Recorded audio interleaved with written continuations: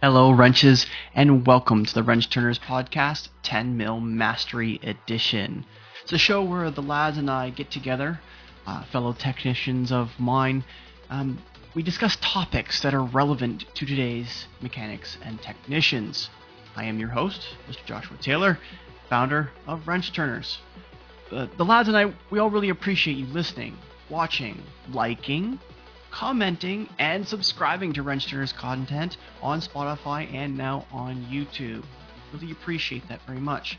The lads, Marshall Sheldon, Russell Wickham, Richard Mueller, and Stefan DeSantos get together in this series, which we filmed not that long ago, and we discuss important topics relating to technicians. In today's episode, we're going to talk about something very interesting, something that's going to come up in leadership's shop floor right now. Because I talk about training so much, this is kind of a twist on it. What happens when a technician comes to you as a leader, the shop leader, the service leader, the fixed ops leader, and they go, I want more technician training, but I'm planning on leaving. Let's get into it. I want you guys to have a great Sunday. So, Richard, you were locked and ready to go? Yeah, I got a good question for you guys. So, recently, give you some quick background on it. Recently had a couple technicians come to me. They weren't happy with the way things were going. They weren't happy with the way, so in that context, they weren't happy with their attitude in the shop. They weren't happy with the workload they were getting. They weren't happy with the hours they were generating. They weren't happy with the culture change in the shop with the new management. So I sat down individually with a few of my technicians and had a decent one-on-one and got some feedback from them. One of the technicians flat out said he is done with this industry. He doesn't want to do it anymore.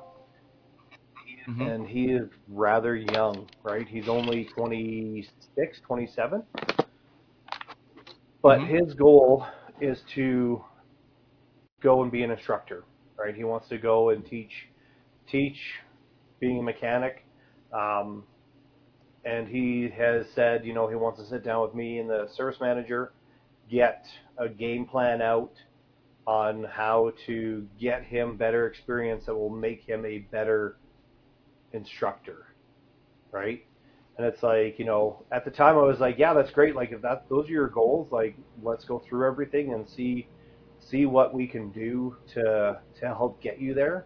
But now, now that it's settling in, it's like I'm basically setting him up to go and find a new job, right? So where my problem right now is I don't know where to draw the line in the sand. Like, how far do I help somebody leave, right? But that's basically it. Like, how do I turn around and be like, okay, yeah, I want to help you get your goals, but your goals aren't necessarily in line with where I'd like to see you. I get where you want to go, and I get that you don't want to be in the trade anymore. I understand that. It's a struggle a lot of technicians deal with. But yeah, like that's what I'm really struggling with right now is I don't even have an answer to my own question. Like, I don't know where to draw this line where it's like, okay, enough is enough. Like, I've helped you as much as I can, but your end goal is to no longer be in the shop basically helping me. So I don't know where to draw the line at this point, right? I know I want to support him and I want to build him up to the point where he's going to be a great technician and a great instructor, but at the same time, it's like, how much do I invest just to watch it walk out the door? Oh, put me in, coach. I can answer. I'm not going to answer my answer first, but I'm going to leave you with a little quote before Marshall and Russell and Stefan get in here. There's a really famous quote, and I don't know if you know it or not, and those that are listening, I don't know if you know it or not, but a COO goes to the CEO of a large company and goes, we've got all these people, and they're asking for training, and the company's down, whatever, and the CEO goes, so get them trained. Well, what if they leave? What if we don't train them and they stay? So fundamentally, I preach training so much because it's so very important, and it doesn't matter I think personally, from a completely selfless point of view, if you are training somebody and they do leave, even if you know they are going to leave, that's irrelevant. Yeah. If you're not training them to better themselves, whatever they do with it is none of your business. They're asking for you to better themselves while they're at the shop. It's our duty as leadership to give them as much as they can. That mantra, I think not all of us will necessarily agree based on experience. My experience has that, and Marshall, I want your feedback, because this is because you're doing it with you're with one-to-ones with apprentice so much. I think you can speak very highly to Richard on this one. Yeah, I mean, basically, I train everybody in my own image because that's what I know, and I know it works. I'm successful at what I do. But that being said, like to your exact situation, I feel like you you have an opportunity to really grow him into a possible in-house trainer. Like you don't have to give him up. Maybe you're just looking at it from the wrong perspective. Maybe you can get him lined out to where he's training in your shop and helping you grow your techs.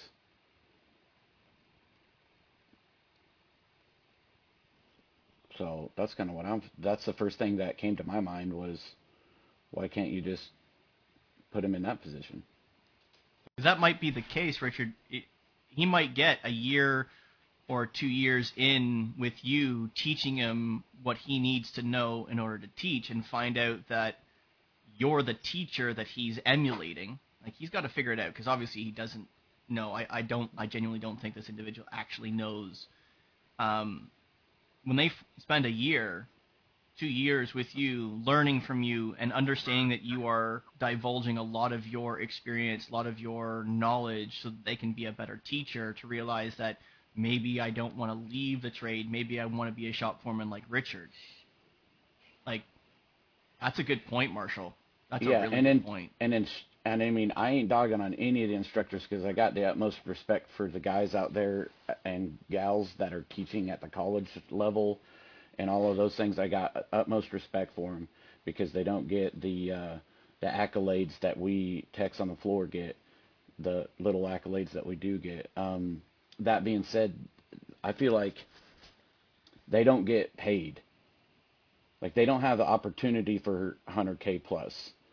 That's never going to be that way in our foreseeable future. I don't see it that instructors are making 100K.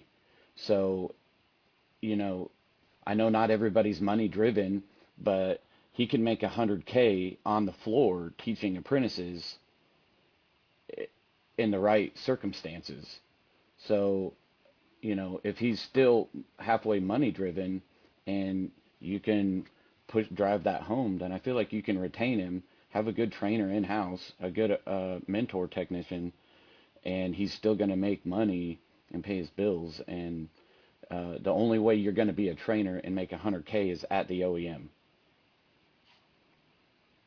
Good point. Stefan, where in your thought, because your perspective is similar to mine and Richard's, not necessarily Russell and Marshall, from the standpoint because we're growing up in the dealership world. Yeah. What would be your advice for Richard, or what have you experienced? I think you have a limited opportunity, given his option to teach is not going to happen tomorrow. It's not like he has the lined up job or a secured position. He's essentially looking for that as his out. So you might have a year or two to basically show him the path. Basically give him the idea that, hey, if you stick it out, you can actually move up and do really well. Or is this really not for you? I think a lot of us initially think that we run into a problem, we're not happy, and that's it. You bail out because you can go down the street to the next dealership thinking that the same problems don't exist there. Very much so. I think it's pretty much a consistency when it comes to shop cultures, etc. There's only so many differences that can exist. I always tell people, you know, if someone doesn't work out at my shop, perhaps the environment wasn't supportive to his way of working or his way of learning. So I would talk to him. If you can give him 6 months to maybe change his mind, or to maybe see the light, or for him to experience things that he hasn't experienced yet, it could definitely change perhaps what his outlook might be. I have a great relationship with some of my past instructors at Centennial College, and we reach out and talk to each other and to try to see what's up and coming. Hey, Steph, how do I get these kids interested in it? And it's a tough call because my interest came from childhood, right? So, find out that if he really wants to be a tech right now, or does he want to be a tech for the rest of his life? If it's an exit plan already in place, you have a limited window which you can maybe convince him to stay and benefit the shop, the culture, you obviously needing a technician in that regards. But, to what Marshall said, if you can teach and groom a little bit, and then maybe he takes on a little bit more of what you're doing, it's a better relationship for everybody, and it gives them a taste of what being a teacher actually is. Because if you don't have the patience for learning at a different pace from what you are, or a different interest level, it's very difficult to teach people. I don't think I'll ever be successful at it, so much so as you're just trying to show them a path and they can choose to walk it, or they can choose to bail out. I wholeheartedly agree with that as well. And speaking about Centennial College, I know I've personally worked with a couple that worked at the college, Nalepka being one of them, and understanding what I know, because I have the opportunity to know some of those individuals who are teaching at the school that we go to here in Ontario for automotive. There is as much diversity of experience, training, education, and drive at the instructor level as there is with us on the shop floor. You have the top 10%, you have the bottom 10%, and then you have everybody in the middle. And Garrett Nalepka, I worked with him at a Dodge store. The dude is a top 10 percenter. He somehow was the individual that always looked like he wasn't working, but somehow turned 120%. He always had the charisma in the shop that everybody in the shop enjoyed his company. He was the individual where he could glean customers from anywhere, anytime, anyhow. He was able to buy a Viper, and somehow, that because he was part of the Viper, he was part of the Viper Club, and he had other Vipers come to the shop because he now had one, and he was now actively repairing them. And that became his shtick, and he was making a lot of money doing it. And then he started working at the college, I think it was like 1 day a week or 2 days a week at the time. He started doing the day release, and now he's there full time, I believe. But that dichotomy between those on the lower end of the scale, I know that there's teachers there that are there because they can't turn a wrench anymore, and it's not because it's like, I don't really like doing this anymore. They were the ones that weren't willing to put in the work to find ways to be more productive or be better technicians. They wanted out because they wanted an easier path. They think teaching is easier. Teaching is like service writing. It's not any easier. It's different. It's hard in a different way. And I think your opportunity, Richard, there is to instill in them how hard teaching is, and not necessarily detract from their decision or desire to teach, but to make them understand that it's hard in a different way, and it's not the easy way out. If you think you're going to make $100,000 or $150,000 a year teaching, you're not. It's not actually an easier job. It's hard in a different way. And I think, Russell, your perspective, I value your perspective on this, because I think you had said previously that you're just now getting your first apprentice, so to speak, that you're getting to teach. Well, I've actually had two, and that's going to segue into my question. But anyway, to Richard's question, I think this is a good teaching moment for this young person. There's three things you don't talk about: sex life, money, and your next move. He needs to learn that real quick, because what he has done is he has shot himself in both feet with you, because now you're thinking, crud, I put all this time and all this effort into this guy to build him into a good tech, and now he's going to leave on me. Why waste my time? So, I had to learn that early on. I need to keep my mouth shut about what I was planning on doing for my next move, because I I was all set up to earn my world-class tech in 2016. But because I ran my mouth to another technician in the shop, the other technician went and told the service manager, I ended up having to wait a year and go through a whole bunch of rigmarole to be able to get that because, I'd been discussing frustrations with the industry and frustrations with this particular shop, and he wasn't going to invest anything else in me because I had talked about leaving. So, lesson for the young guy, you need to keep your mouth shut about what your next move's going to be. Now I understand wanting to talk about, things and when you're not sure what you want to do, you need a mentor to discuss these things with. But that's often where forums or other options come up that you can find people or find a senior technician that's not in a leadership role that you can trust, possibly know somebody from another store to talk these things through rather than go to your leadership and say, hey, train me up so I can leave you. That's a very I love how you've gotten so good at this. It's amazing. You're taking effectively what is something negative, Russell, and turn it into a positive. Because in reality, as much as we want our young people to talk to us, and especially from a leadership standpoint, we want our technicians to talk to us, there is a level of professionalism and personal privacy that needs to enter the shop as a technician. You need to understand who you can and who you can't trust. You need to understand who you need to and need not to talk to about certain things. And we talked about this on SDL a little bit this morning. Trust is a two-way street. If you can't bet and win every time you trust someone, you need to not share those three pieces of information with them, right? Your next move, your money, and your sex life. Those are not things you discuss with somebody just flagrantly in the shop, especially with leadership, especially if you haven't built enough time, energy, and effort with them.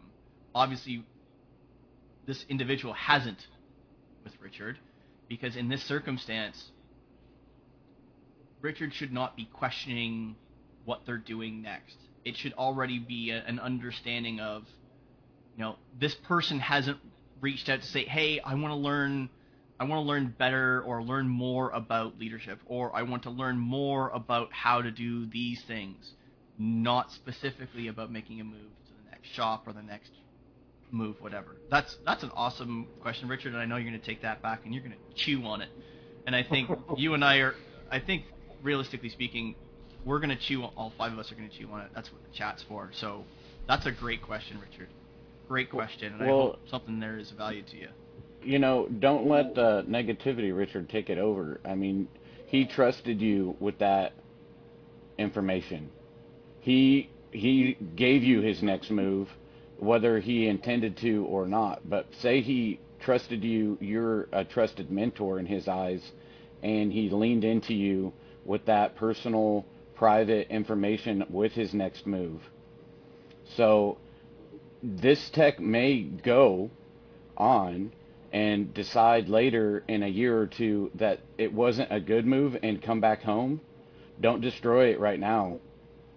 No, I'm not planning on destroying it or anything like that. It's just, it's a very hard predicament to be in, right? Like, somebody comes to you and says, hey, I want a ton of training, and you're like, okay, great, let's get you signed up. And then they're like, oh, by the way, I'm leaving. And it's like, it's just a weird dichotomy that I'm in. Like, I want him to succeed. I want him to be great. I'm not going to turn around and tell my guys, like, no, you're not getting any training, because that doesn't benefit, like, I'll be selfish, honestly. It doesn't benefit me in any case, right? If somebody comes to me and says, hey, I want training, I'm never going to say no, because that's how everybody grows, right? Like, they're not going to grow unless they go and sit down in the classroom and pick brains of the instructors and everything like that. I'm never going to say no to that, but it's just a weird dichotomy. Like, it's a difficult situation to be in, because on one hand I have my upper management going, well, he's going to leave. He's already told you he's going to leave, and it's like, yeah, but that's what his plan is, right? Everybody's plan you never know what everybody's plan is.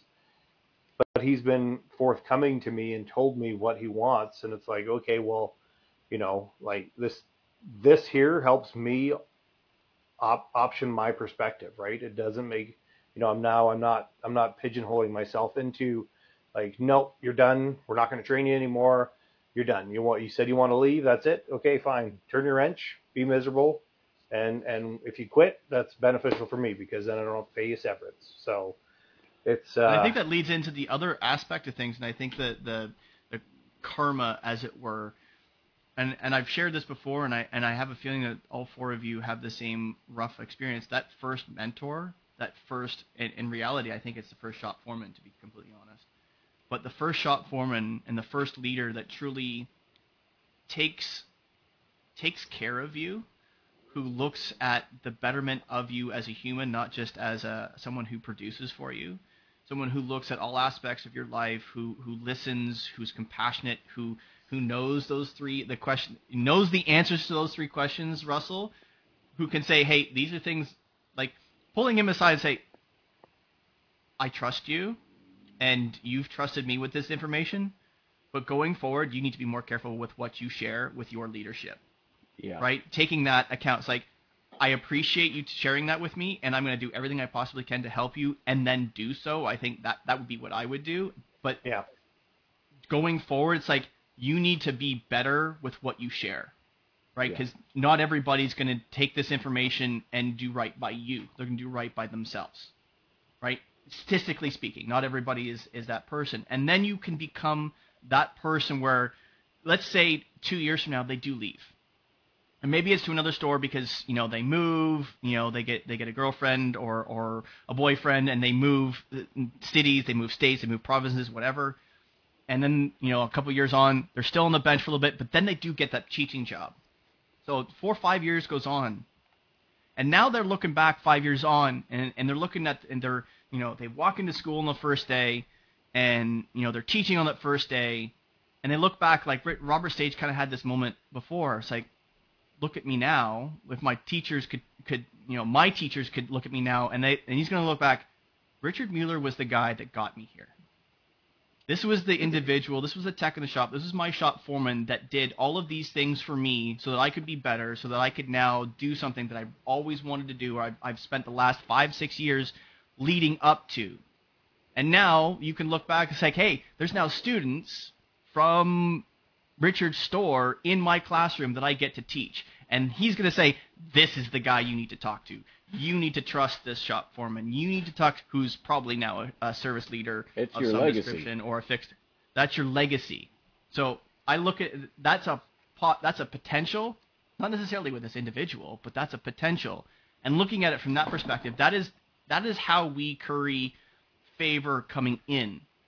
Because I look at it from a parent's perspective. Do I want my son, who's 9, in 9 years, do I ever want him to say, I'm going to be a mechanic? Truly and actually mean it. Not the 9-year-old self, like, I want to be like daddy, I want to be a mechanic. That fades by 18. By 18, is it, my dad's a mechanic. He turns wrenches on big iron. He works 12 hours a day, comes home sweaty, grimy, greasy, and I'm proud that he does that. Or am I going to have, in 9 years, am I going to have my 18-year-old son say, I don't want to be a mechanic. That trade's awful. Look at what's done to my family. Look what's done to my dad. I want it to be the former. And I think by saying no and not giving him and drawing a line in the sand that says, no, I can't help you and what have you, that's where the bad leadership comes into play. Oh, no! That's the end of another episode, Wrenches. But that's okay. There'll be another one coming next week. We appreciate you very much for stopping by. And gentlemen, that was an absolute banger of an episode. Watching it back, doing the edits, it was just, yes! So, ladies and gentlemen, do not forget to like, comment, share, and subscribe to the Wrench Turners podcast on your streaming service of choice so that you don't miss the next one when it drops every Tuesday, Wednesday, Thursday, and Saturday every week. Thank you very much again for listening, and remember, negative pushes, positive pulls, and always clean your toys before you put them away.